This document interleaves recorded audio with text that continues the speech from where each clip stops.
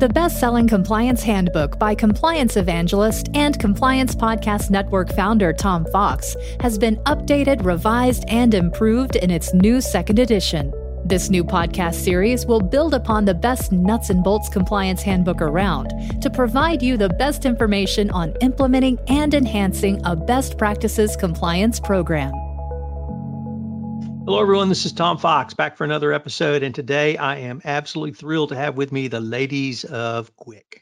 Great women in compliance. I have Lisa Fine and Mary Shirley, and we're going to talk about a topic that every compliance practitioner needs to have familiarity with, but I don't think we really talk about it enough anymore, and that's written standards. That means policies and procedures. It means controls. It means perhaps your code of conduct, but it's given the evolution of compliance programs from largely paper-driven programs 10 to 15 years ago, it's still a backbone of compliance and a compliance program. So first of all, with that incredibly long-winded introduction, welcome to the Compliance Handbook. Thank you, Tom. Thanks, Tom. So I was wondering if I could just, for the listeners who don't know you all, could you give a little bit about your professional background? And Mary, since you've traveled the furthest to visit with us, why don't we start with you? Absolutely. Thank you, Tom. Well, I'm from New Zealand, and the United States is the fifth country that I've lived in across 4 continents.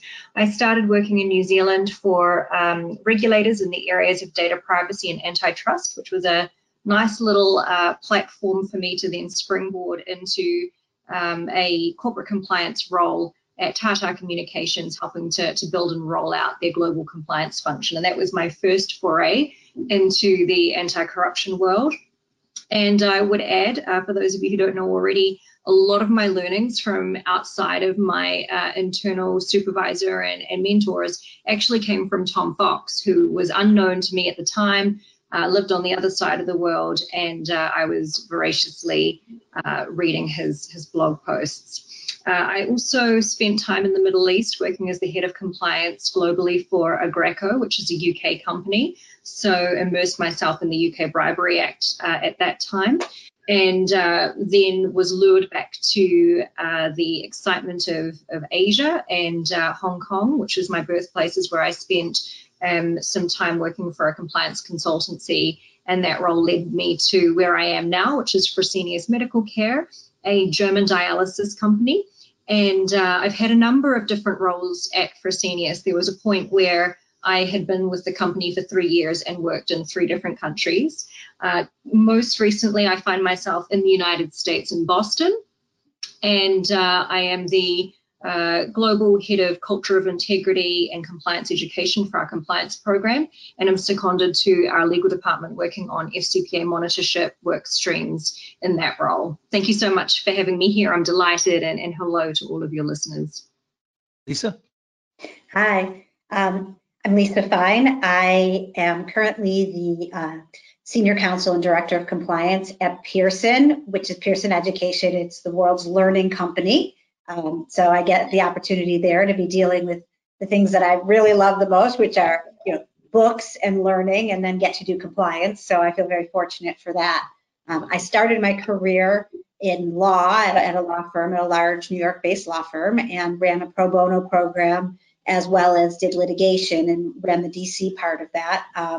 And that was where I really started my career, thinking about the idea of the importance of having organizations do the right thing and be able to contribute to the world and to other causes that were important. I didn't realize at the time that that was the beginning of what was going to become my ethics and compliance career. So after that, I spent several years at the firm, and then I ended up taking a little hiatus, which I talk about a lot, and was living in a small town in Utah, Park City, Utah, and also worked in disability advocacy. So that was another component. After I moved back to Washington, D.C., unlike Mary, I've really mostly lived in one country, though always had the goal and objective to travel a bit as part of my work. I worked at a company called Gate Gourmet or Gate Group, which is airline catering, which is an unbelievably interesting and fascinating world of compliance, because you have pretty much every issue you could possibly think of, from air traffic security to immigration to policies to procedures, and all of these are different things where I think policies and written standards become critically important. That job was about around the time where I also got to meet Tom Fox and again start using the different materials and wisdom and guidance. So I feel very excited and fortunate and grateful for the opportunity to speak with you today about the Compliance Handbook. So I introduced the topic of written standards, and I really wanted to start with kind of a basic. Maybe I'll start with you, Lisa. Why do you think a company, a workforce, an organization needs clearly articulated written standards for their backbone of their compliance program? I think on a most basic level, everybody needs to know what the rules are at any given time.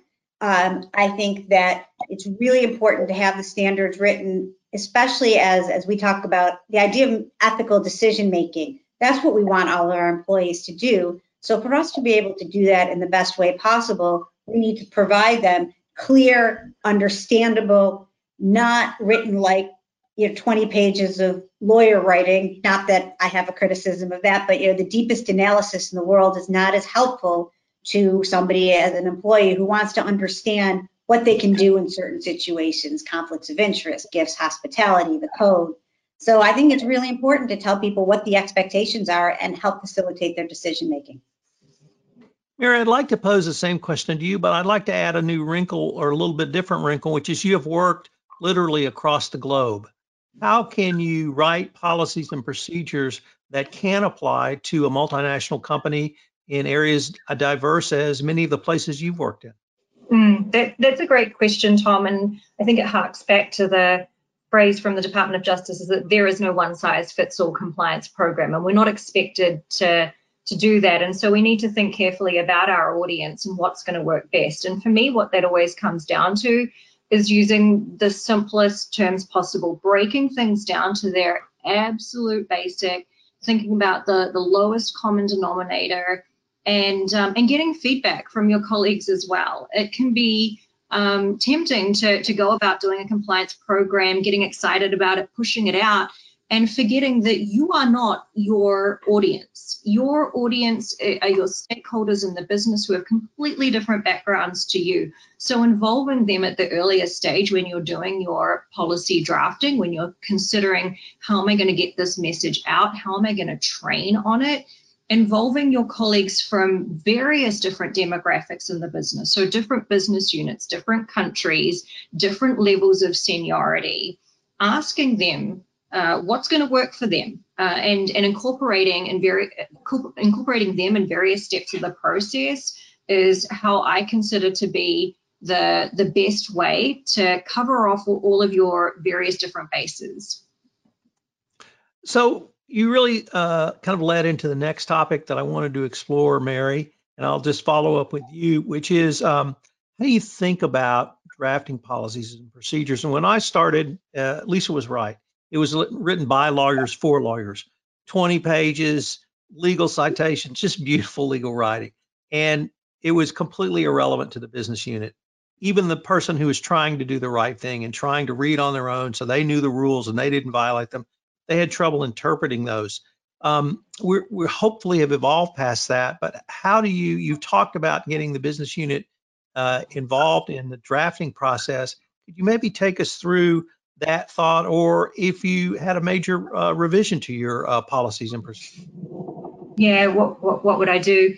So the first thing, I guess, is that for me, and this probably would make me a terrible transactional or corporate lawyer, the idea of a 20-page policy really turns me off. I think I'm way too lazy to want to write that and expect colleagues to then get excited about reading it. So going back to the idea of simplicity, my thought process when creating documentation, whether it be a training or drafting a policy, is what is the way I can get my message across in the shortest possible time or using the least words possible. So I like to boil things down to their absolute basic and pull out or extract what is the key principle that I want to get across.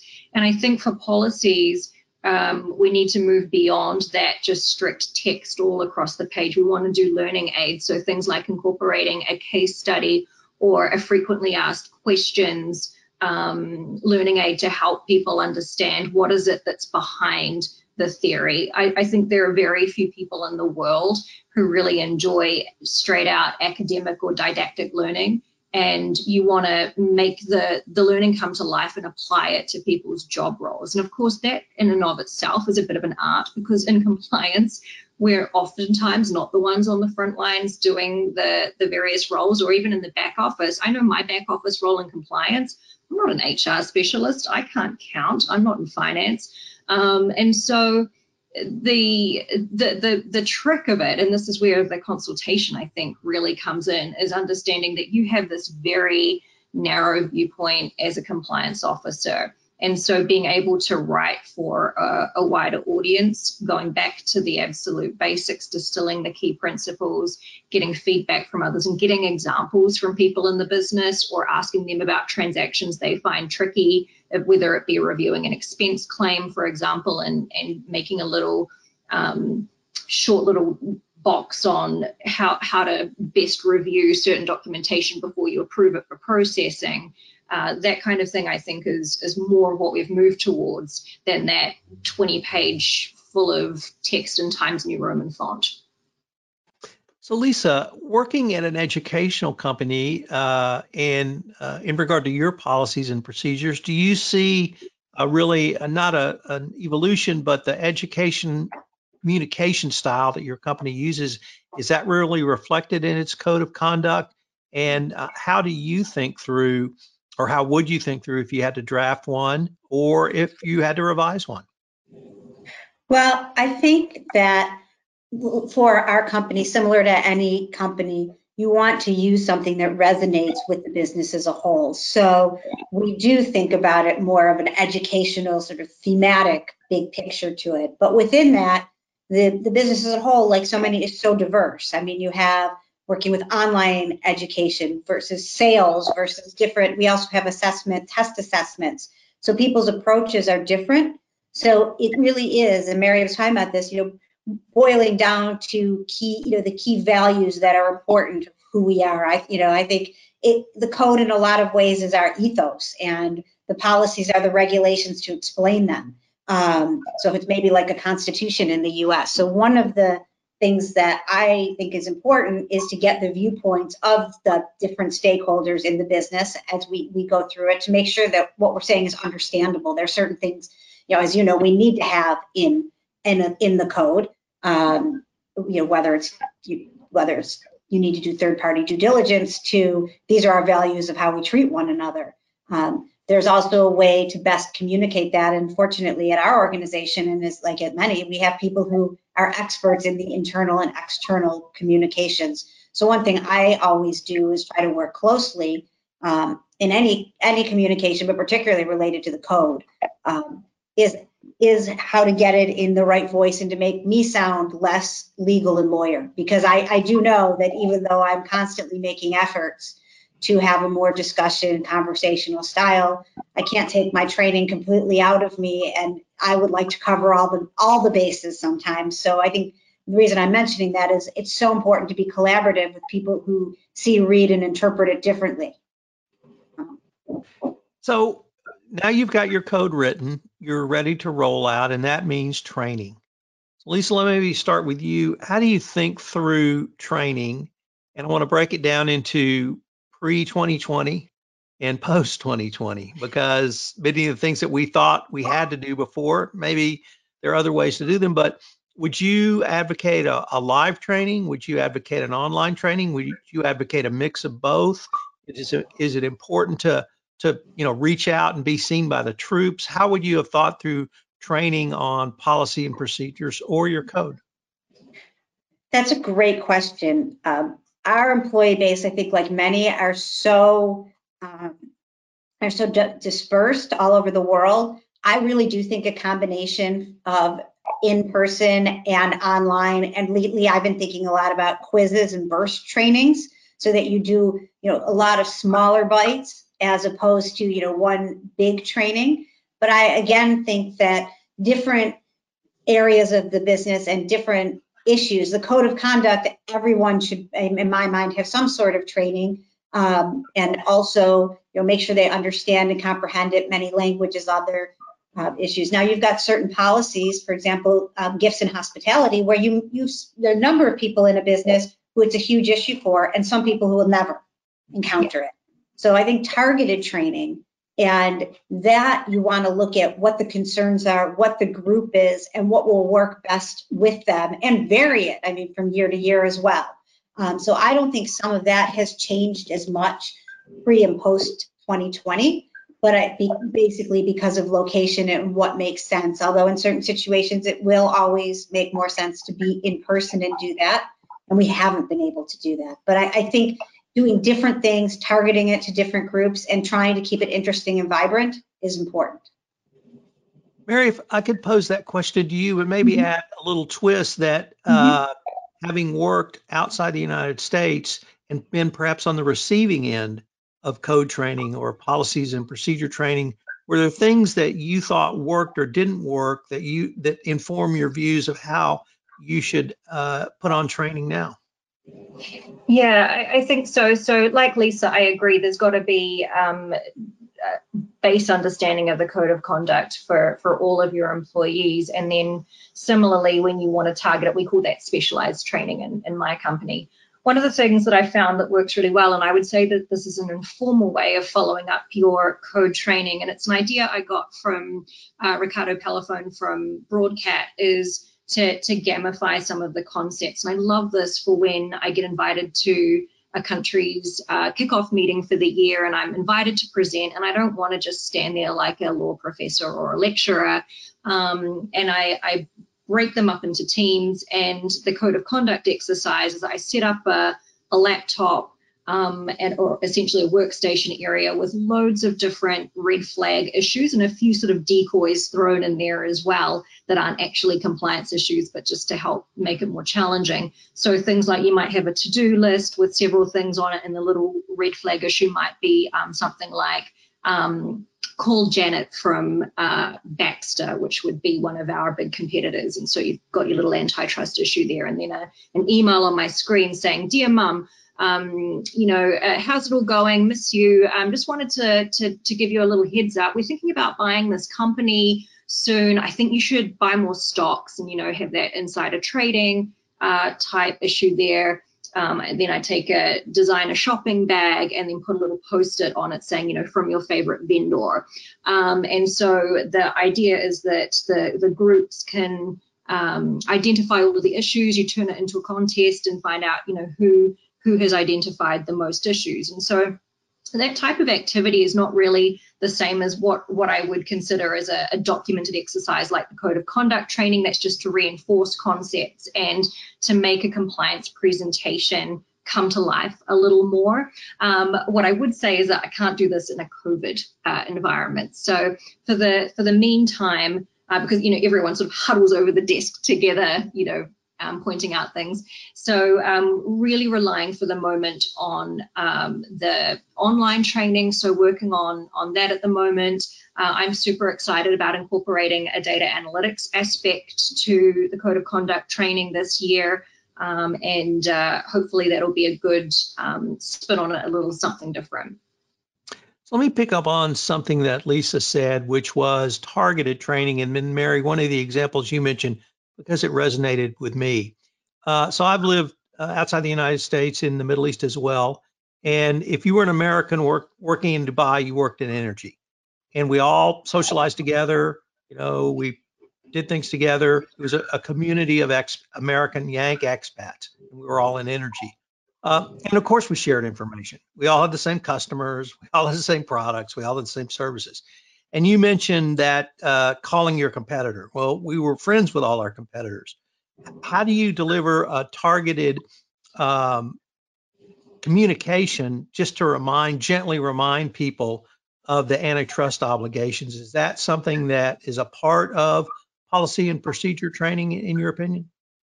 Yeah, absolutely. One of the things that I've just done on that is asked an executive to help me record a video that really emphasizes this point. And Tom, I also worked in energy in Dubai, so I think that pretty much illustrates your point, but I'm not American. And so I thought about the concept that so often when you work in a certain company, it's very common for your colleagues to move to competitors, right? Because that's people's specialist area. It makes sense that they would, when they move on, they're going to go to a company that's relevant to the company that you work for. So one of the things that I asked this executive to cover was, we often make friends with people in the company, and that's a good thing. And it's also a good thing to continue these relationships. But please remember that information that this individual may have been privy to while working for us, that information can no longer be shared with them. You just can't talk about those topics. And to be on the absolute safe side, avoid XYZ things. And if you've got any questions about these types of conversations, don't hesitate to come to us and we can chat about them in further detail if you have any specific concerns. But remember to not talk business with people, even if they used to work for us. It's natural to maintain your relationships with former colleagues. It is not okay and could be risky, however, if you talk shop with them. Ladies, we're nearing the end of our time for this episode, but I wanted to turn to the great women in compliance. And I wanted to visit with you a little bit because it struck me that one of the things that I've observed is, I don't know if you plan to take it in the direction it's gone or it just grew organically, but it seemed to me very early on you were interested in creating a community. You created the hashtag GWIC, you created the LinkedIn profile, and it seems you have created engagement in a group and in a way that wasn't available before. And I just wondered if you could each have a few words about what that engagement has been, and can you engage colleagues in a way to get advice on topics like written standards or anything else? Is that the type of engagement you have, or is it something else? And Mary, you want to start? Yeah, absolutely. Thanks, Tom. So I think you're right, but the overarching thing I think has been for Lisa and myself, we never really set out to make a platform probably as big and well known as it has become. It's been a pleasant surprise to us how much our community has grown and how close knit it is, and the fact that people do interact with each other, and the speakers that have been on the podcast as well. So we are proud of fostering a community, of fostering a safe space where people can meet others, go to them to share ideas or to talk things through. It wasn't quite something that we thought would be this big, and we're, I think, again, pleasantly surprised and proud of that aspect. So Lisa, I also wanted to pose that to you, and when you conclude, could you tell people who wanted to find out more about the Great Women in Compliance where they could go? Okay, absolutely. I absolutely echo what Mary said, and I have to give credit. Mary put in the LinkedIn group, I think, before we had even released any podcasts, and I think it really became a huge part of what we did. So that is, if for any of your listeners who want to be a part of this community, I'll throw that in right now, the Great Women in Compliance LinkedIn community, and we love people to join, women, men. It's really become something that, like Mary said, we didn't anticipate, but it has become a separate part of what GWIC has become, mostly because the community and the individuals share with one another. It's not really just about the speakers, or we organize events or things like that. What one speaker talks about may resonate and another person may connect, and they build their own independent relationships, which I think there's always a need for it. I think there always is a need to do that organically. So that's part of the community, which then grew with the book, which is Sending the Elevator Back Down. And we just have been thrilled about that. And as well as where we started, and one of the main places you can find us is, to come full circle, Tom, is on the Compliance Podcast Network. That was the first home for us, and really are very grateful. So there are a lot of places you can find the podcast on iTunes, on Spotify, with Corporate Compliance Insights, who we have a wonderful partnership. but we can really find it on Tom's Compliance Podcast Network. And the people within that community, as well as anyone you're talking to now, we are always happy to talk about policies and procedures. We geek out on them. Well, I love it. Ladies, thank you so much for taking the time to visit with me, and I look forward to seeing what you guys come up with next. Thank you so much, Tom. This is Tom Fox. Thanks for listening to this episode of the Compliance Handbook. If you enjoyed this episode, be sure to subscribe and tune in next week. Until then, please leave us a review on iTunes. If you have any questions, you can email me at tfox@tfoxlaw.com. Thanks again, and I look forward to visiting with you again.